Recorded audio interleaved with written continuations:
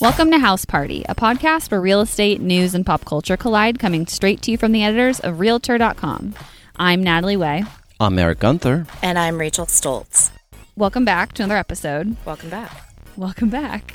So we know that the royals, Harry and Meghan, have made their descent upon the United States. Wait, are we still allowed to call them royals? Oh, that's a good point. I don't know. Yeah, there's been a whole thing with the Royal Sussex name, and they're not allowed to use that, so they have to rebrand. So I guess I'll just say Harry and Meghan. Yeah, to be completely correct. We don't want anyone coming after us. No, right. And they've descended upon North America. North America, right. But they do have their sights set on the United States, right? Supposedly, because Meghan's mom, as we know, lives in LA. And so news broke that they're house hunting in Malibu, which is kind of an interesting. I don't know if I'd see them ending up there. Like, that's kind of, I don't know. They seem like more city people to me. Where did you see them ending up? I don't Beverly know. Hills. I thought maybe Beverly like more Hills. Brentwood kind of. Like, yeah. But in any case, so Eric, we saw the house that they're looking at was once owned by David Charvet, who was on Baywatch. Yes. And was married to Brooke Burke, who was, I think, also on Baywatch, right? Or was she just and Dancing with the Stars as well. And Dancing with the Stars, yeah. This is a massive house in Malibu. How much does it rent for typically? It is on the market for $16,000 a night. Wow. Yeah, so it's not for just your average, overnight stay. It's you're staying a while and you're paying a lot. Yeah, it's an 8-bedroom mansion. It's huge. It was on the market back in 2014. We covered it. It was priced at $13 million at the time, and since then it's had another makeover. And would we call this Mediterranean? Kind of? Oh yeah, I would. So Rachel, how do you feel about it? Yeah, I really like this house a lot, of course. I'm a little bit surprised that they're eyeing a place in Malibu that is not on the beach. Right. What's the point of buying a place in Malibu if you can't be overlooking the ocean? Especially if you're Harry and Meghan, but maybe they're not water people. I think this place does have ocean views. I think the upside of this place is that it's at kind of the end of a cul-de-sac or the end of a road. So for security reasons, it's probably, I don't know that they necessarily want to live right on Pacific Coast Highway. Yeah, I feel like their number one priority will be security and privacy. Yes. And then maybe, which you can get that, like you said, in Beverly Hills or those windy roads, in Brentwood or whatever. That just seems more secure. Yeah. Right. But I agree with you, Rachel. Like, if you're buying in Malibu, you want to have some semblance of like a beach vibe. I do, but I love a water feature. Yeah. Right. Do you think that this place tracks with what we know of Harry and Meghan's style, or at least Meghan's style? I can see her doing renovations on it. A couple years ago, before they got married, we did a story on her place in, where was it, Vancouver? Toronto. Yeah, the house that she owned in Toronto when she lived there when she was filming Suits. And her style was like, what did we dub it as? It was like boho, kind of farmhouse, right? Boho, modern. Yeah. Which is pretty different from this place, which is very Mediterranean. Yeah. Lots of wood beams, arched doorways. Right. I have no doubt that they any place they buy, they'll turn it out to their own taste. So, but I agree. Yeah, it is a little outside. Like I saw her maybe doing something a bit more farmhousey or a bit more traditional, like classic kind of Cape Cod or whatever. But me too. Eric, what about you? Were you surprised that this is what they're looking at? Yeah. Well, like I say, I was surprised in that it's not closer into the city. This is a little further out. I wouldn't suspect them from Malibu, I'm looking at the villa as it's decorated now, and like it has like a all black kind of screening room area or lounge area. It's kind of it's a little wine cave. I like the or wine cave. cellar. And the nice bar, and the open spaces are nice. But yeah, I'm sure they would put their own imprint on wherever they end up. What about the bathroom? Do you feel like they would put in like special toilets or like such as some sort of extra plumbing a bidet? Features? I don't see a bidet in the toilet here at the villa as it stands now. I see just toilets. Smooth, guys, real smooth. I know, we're trying to be smooth and segue right into the next story that we want to talk about. Yeah, so this week I found an article from NPR, and I couldn't help but click on it. It was called "Why America is Losing the Toilet Race." I mean, that's a great headline. Yeah, it's a great headline, and the author talks about his first trip to Japan and how it kind of rocked his world. The fact that the Japanese have perfected toilet technology, and in America we are so kind of far behind. And this guy Bill Strang is the president of corporate strategy at Toto, and he said U.S. toilets are effectively bedpans with a drain. So it's so accurate, though. It is. I mean, we'll talk about. I mean, European toilets are even. Yes. Yeah, so these Japanese toilets have, of course, they have the integrated bidet, which uses the water to clean you, and then they also have dryers, heated seats. They use water efficiently. They deodorize the air. They have white noise machines. Wow. Some have built-in night lights. There's music players on some of them, and then it's all customized and controlled via like a little touchpad. I know I've seen luxury mansions where they boast, 16 Toto toilets or whatever, but it's not a lot of people are using bidets still here in America. And so is this article saying that this is kind of the standard in Japan, or is this more for? No, this is the standard. So you'll find this in like public toilets? Yeah, it says rest stops, hotels, yes. bus stations, things like that, and then in 80% of households in Japan. And then you just think about like rest stop toilets here, and you're like, oh my gosh. Yeah. It's like a murder scene. Truly. Yeah, well, and as the author points out in his piece, he says our toilets are stuck in the age of dirty coal mines and horse and buggy. They have basically one feature, flush. I never really thought about it that way, but after reading this piece, I do feel deprived as an American, and it's so bizarre to me because you would think that with our culture and our focus on capitalism and consumerism that and technology we would be all over the technology of this. Right. I don't know, but there's something about the way the technology spread that it just never reached. It's like US. We haven't prioritized the technology on our toilets. They did say that one of these toilets with all the bells and whistles cost, what, $17,000? Yeah, $17,000. I'm not going to buy that, but I have looked at those Toto. I think they have like add-ons that you can kind of like put over your existing toilet. Yeah. Like a bidet kind of add-on thing. I have researched that a bit. But yeah, I've used the Toto add-on bidet thing, and it's interesting. I'm down with the bidet. I'm down for the white noise part. I like that, and the heated seat and all that. But I need you guys to sell me on the bidet aspect. Have you ever used a bidet? Full disclosure, I have not, but the idea kind of creeps me out. As an idea, yes, a bidet can seem strange, seem uncomfortable. For Americans. Right? Just because we're not used to that. How do you describe a bidet? It seems like an unnecessary splashy car wash experience for your bum. Are you ready to experience? Yeah, sure, yeah. I'm ready bidet. to get splashy. The accuracy is pinpoint. I didn't know you could warm the water up too. That's a nice little touch. Okay. I feel baptized. I've used a bidet a handful of times. I had a friend in high school who had the toilets that had bidets. And like I've stayed in hotels that have had bidets. Brag. So have I. Not a humble brag. Just a brag. But I'm cool with it. You get used to it. You get used to the feeling, and then you walk away and you're like, I am clean. Okay. Do you really feel adequately cleaned? Yeah.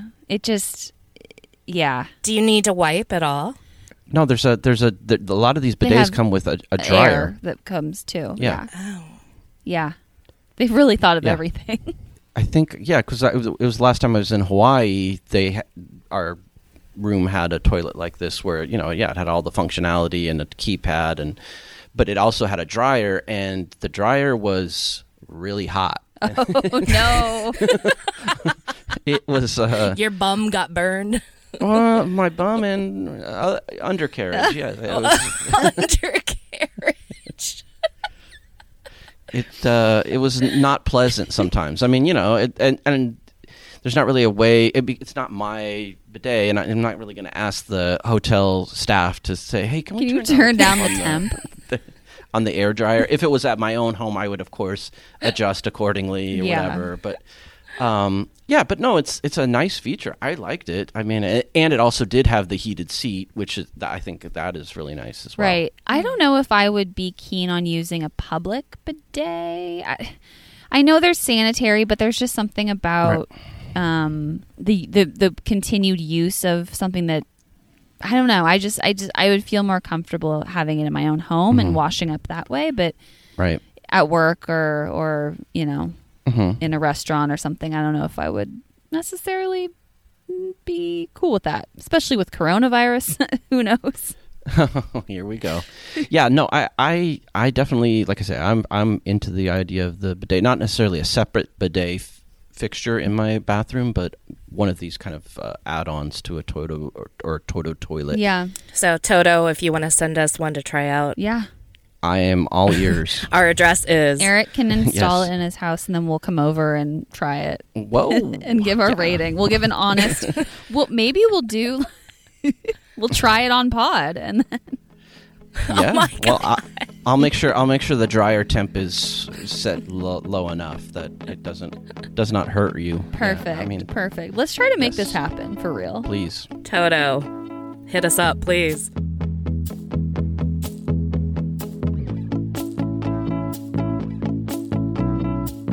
When you're buying a house, there are a lot of things that can dissuade or make buyers cringe when they look at your house. A lack of curb appeal. Your kitchen is old and janky. Maybe you only have one bathroom. Did you also know that there are some beliefs out there that certain omens can actually curse your house? Some things in the house can bring bad luck. And are these omens cultural, like different in Some different of them are cultures cultural, kind of thing? yeah. So, like for example, Irish legend says an empty rocking chair brings dark spirits. And if the chair rocks, the evil spirit has descended on the house. Wait. Define empty. Like nobody's sitting in it, or like Like it no doesn't have one's sitting in it. pillow. Yeah, Well, wouldn't a rocking chair always be empty? unless Yeah, someone's sitting in especially it. Well, but at an You're not open gonna have house, somebody in it 24/7. Maybe I'll get a mannequin and put it in my rocking chair. I mean, you could put Weekend at Bernie's. or just Yes. hire someone to sit in your rocking chair all the in time. my rocking chair. Okay.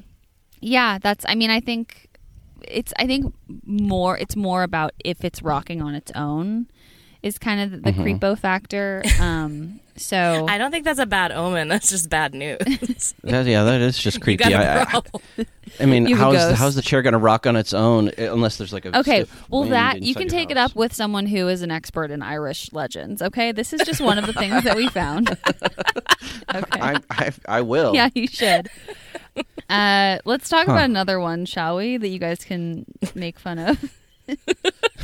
Yeah, let's do it. This one's kind of interesting. An old calendar. Some people think that having an old calendar up can, obviously it reminds you of the passage of time. Oh gosh, it can be like a depressing thing to see an old calendar and be like, gosh, time is just flying by. But some people actually consider that a bad omen, and it can bring the negative juju into your house. So Yeah, that sounds sort of like you should take your Christmas tree down before the new year begins. right. Why would you leave an old calendar up? Like Some people do. who's doing that? People forget. People like the pictures. Really? Some people like the pictures. But This I is don't more. think- I used to leave mine up when I was little. Yeah, I would get behind by a couple months when I was younger. Mm-hmm. Really? Well, so now you would be changing over to your 2020 calendar right now? Well, Yeah. you should have already. It's end of. Well, it doesn't sound like you did when you were a kid. Well, guess what? I've grown up.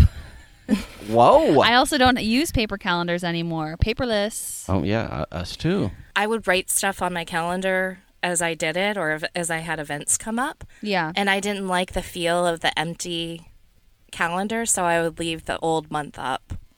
Because you didn't want to be reminded that you didn't have any plans the next month. No social. Your social calendar was empty the next month. Yes. Is that really sad? It is. All right, what's another one? I mean, we have black cats on here. Obviously, that's a very common superstition. And if you own a black cat and you're doing a showing, put that cat in.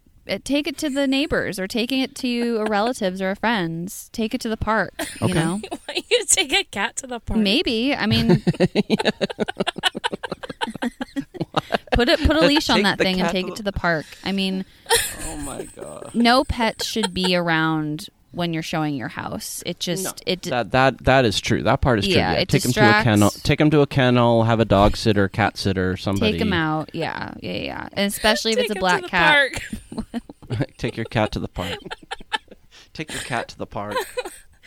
I can't get over the image of that. Of a cat in a park. Walking your cat. I mean, I've seen it in my park. Well, you live in New York. There are You've seen it strange all. things that happen in my neck of the woods. Is there a final bad omen? There is, and the final bad omen is red and white flowers together. It's a Victorian superstition, so old timey Victorian superstition, and combining red they didn't. I don't believe they designated the type of flower. It's just red and white together equals death will soon Bad. follow. Whoa. Yeah. Anyway, so those are some of the superstitions that surround the house, and it's just something to be wary of. You know, if you're showing your house, you want to present it in the best light. You never know who's going to walk through your door. Even the most qualified buyers can be superstitious. So maybe just don't have any of these things in your house. Take that cat to the park. Take your cat to the park.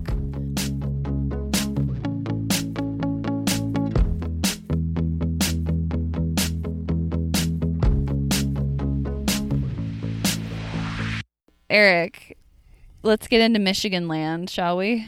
I mean, it's a huge public school, and they have a huge football stadium as well. I don't know if you know that, but I think the capacity of the football stadium is the largest in America, as far as I can remember. It's 115,000 people, go to Ann Arbor and fill the stadium on Saturday game days. It fills up? Yeah. Oh, yeah. Jeez Louise, that's Yeah. wild. And the people that are devoted to the football team are really devoted. And this week we saw a gentleman put his house on the market. It's not even in Ann Arbor. It's about 2 hours west of Ann Arbor in a town called Hamilton, Michigan. Oh. And this gentleman has painted the exterior of his home maize and blue, which are the colors of University of Michigan Wolverines. And the house is very striking from the exterior. It's very yellow gold, and then with like the blue accent shutters. But it's the inside where it truly shines. It's inside is basically a shrine to the University of Michigan football. I think there's some basketball memorabilia, whatever. It's all memorabilia devoted to the University of Michigan. I mean, it's a lot. It is a lot. intense. And the agent, we talked to the agent, and we asked her, did you talk to him about like staging, maybe moving some of the stuff out? And she's like, yeah, but no, he didn't want to do that. And he said for every item that's in here that you see in these listing photos that are quite bonkers, there are 2 items also in storage. So this is just a portion of his collection. Wow. And the stuff doesn't come with the house. I'm assuming he'll take it with him. No, he's taking everything with him. Okay. But you have to look past it a Yes. lot. A lot. I mean, to every actually get a feel for the house. every wall Right. space, every Nook and cranny surface is covered in something filled. Michigan. Yeah. I wanted it's- to know how his wife put up with this, but then you informed me that he's Single. He is single. He is a single gentleman and owns this house, and he's lived there for a couple of decades, as far as I know, maybe 3 decades. Can you imagine bringing a date back to this house, though? Yeah. I mean, his number one criterion is must be a Michigan fan. Right. Yeah. Maybe it would turn her on. Maybe. There's always that possibility. Yeah. I don't think it would necessarily turn her on because I don't think that women are as into collecting as dudes are. But am I making a very broad generalization? We've talked about this. Yeah, we've touched on it before, but I think yes, it is a generalization, but I think it usually holds true. I mean, I've seen, we talked about the Star Wars home, I think 2 or 3 pods ago. And we've talked about other homes in the past. I know and I've seen them where guys have just huge collections devoted to, say, video games or pinball machines or cars or, in this gentleman's case, University of Michigan. The singular vision to devote an entire house to a subject, I guess, is something that I just don't... I hate to say it. I just don't see a woman doing this. I don't know. Maybe I'm wrong. I'm trying to think. I would love to be proved wrong. I feel like maybe there's like Disney people out there who do this. Oh, Maybe Disney. That's a good point. Like, yeah, maybe Disney. Like a Disney princess kind of house or something. Princess, or just generally like Disneyland, Disney Right. theme movies. storybook, Yeah. old school Disney people.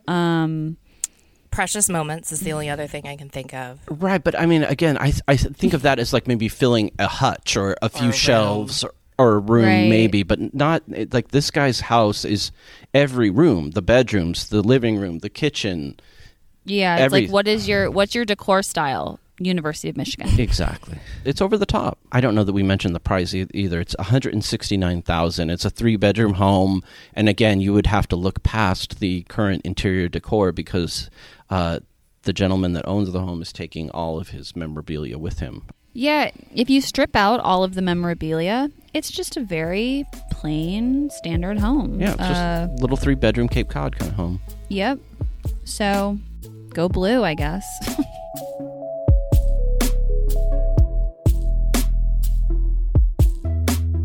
It is now time for Winners and Losers. This is a segment where we discuss celebrities and the real estate that they bought, sold, or rented. Every week we choose one winner and one loser. The loser is someone who made a bad deal, and the winner, obviously, is someone who maybe bought a gorgeous house, made a good deal, made some cash on a sale. So let's start with our loser. Our loser this week is Rachel Hunter. She is a model, former model, or maybe current model. Supermodel. Eric, you just told me maybe 20 seconds ago that she was married to Rod Stewart. Correct. Yes, she's a supermodel. She's been on the cover of, Sports Illustrated swimsuit, and she, was on the cover of all sorts of different fashion magazines. And in the 90s, I want to say were her heyday, maybe, and maybe into the early 2000s. 80s. No. Like that Cindy Crawford kind of era. A little later than Cindy Crawford. And she had a house in L.A. that she put on the market way back in 2016 for $5 million. And it's had some steady price cuts over the years. The price has been trimmed. And then in early January, I believe, it finally sold for $3.45. So it was quite a come down from the original price, Okay. Even though she bought the place back in 2004 for $2.4 million. So it's, she did make a little money. I'm sure she made improvements to the home over the years, so it's probably all a wash. But her first price was too ambitious. Is the story here. That's why we're calling her our qualified loser of the week. I mean, I think the interior is really cool. It's built in the 1930s. We're calling it an English style home. It's pretty big. It's 4,500 square feet, 5-bedroom, 5-bath. But it's got those classic LA touches that we all love, right? Right. The classic kind of like LA Spanish, there's like beams that are painted white. There's a fireplace that's kind of like domed oval shape that's pretty cool and unique. The kitchen could probably stand to be updated, but it's open, so that kind of appeals to people. Backyard is really nice. I like it. Rachel, you were not a fan? I would, however, Yes.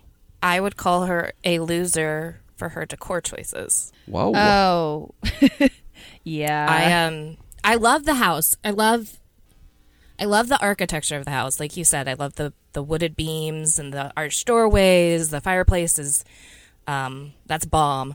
I cannot get behind her very, would you call it 90s decor? I don't know. It's all very heavy. That couch looks like it's 4,000 years old. It's lumpy. The coffee table, the rug, it's just, ugh.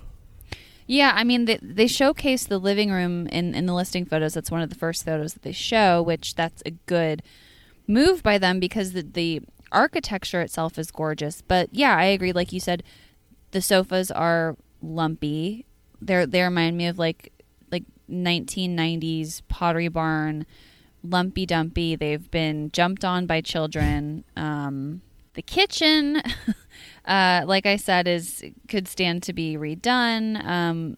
The chandelier kind of has like a steampunk vibe going on.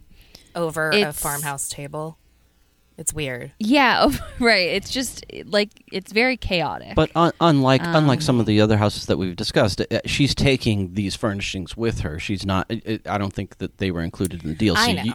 You're going to have a free hand to kind of redecorate this place. Wow, that steampunk chandelier though will stay because it's bolted. Yes, unless it was written into the contract, as we learned last week. Unless she needs to take it everywhere she goes. The decor looks cheap, I think. Whoa. Definitely not supermodel material, but the rest, it's easy to get past that because the rest of the house, the bones of it are so gorgeous. And I think, Eric, Right. you and I were talking, one of the highlights is definitely the outdoor space. Oh, the outdoor spaces. Yeah, there's like that balcony. I guess I don't know if that's off the main like living space or off the bedroom, but yeah, there's like a balcony with views of the city below. You can see the skyline, and then yeah, the backyard is fabulous. I can see why it sold. Like this is a nice piece of property, and I'm sure whoever bought it is going to put some good money into updating the interiors. And yeah, but still, she's our qualified loser. Yeah, she took a price cut, big price cut, but yeah, sorry, Rachel. Okay, let's move on to our winner this week. It's the actress Anne Hathaway. And the Oscar goes to Miss Anne Hathaway. It came true. Okay. Yeah, she is selling a place on the Upper West Side, right? She is. This place is on West 74th. It's less than a block away from the park, from Central Park. Great location. It's not a huge place. It's a penthouse, but it's 2-bedroom, 2-bath. But the interiors are gorgeous. And that's why we're calling her our winner, is that she bought this place with her husband, right, in 2016 for $2.5 million. They've put it back on the market now for $3.5 million, so it's about $1 million price increase. But the interiors were gutted, I guess, pretty much gutted, and they have done up the interiors to look something really special. I love this place. To give you a sense, if you're not looking at the story, listeners, which you can find on realtor.com/news, it's very clean, white walls, feels very minimalist, Danish, very elegant, modern. You know, there's a beautiful marble fireplace, and the crown, similar to Rachel Hunter's place, the crown jewel of this property is the backyard area. Or what's a terrace, or right, not backyard. I meant terrace. Yeah, because it's a penthouse. The outdoor space, it can accommodate a huge table. It's an ideal place to hold dinner parties and backyard bashes, which is interesting because I think that they would get those catered. Because if you look through the listing photos, there's not much of a kitchen in this place. That's the only caveat I can see. And the only thing that, you know, if someone is a big cooker, a big chef? A big chef, someone who likes to cook from home, they would be...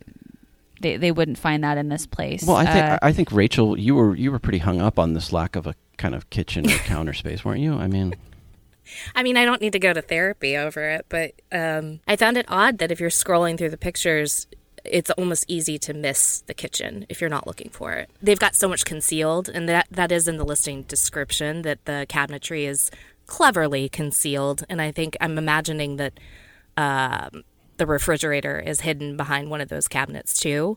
But as far as the counter space or the ability to really do anything, would you say, Eric, it's 1 foot by 1 foot?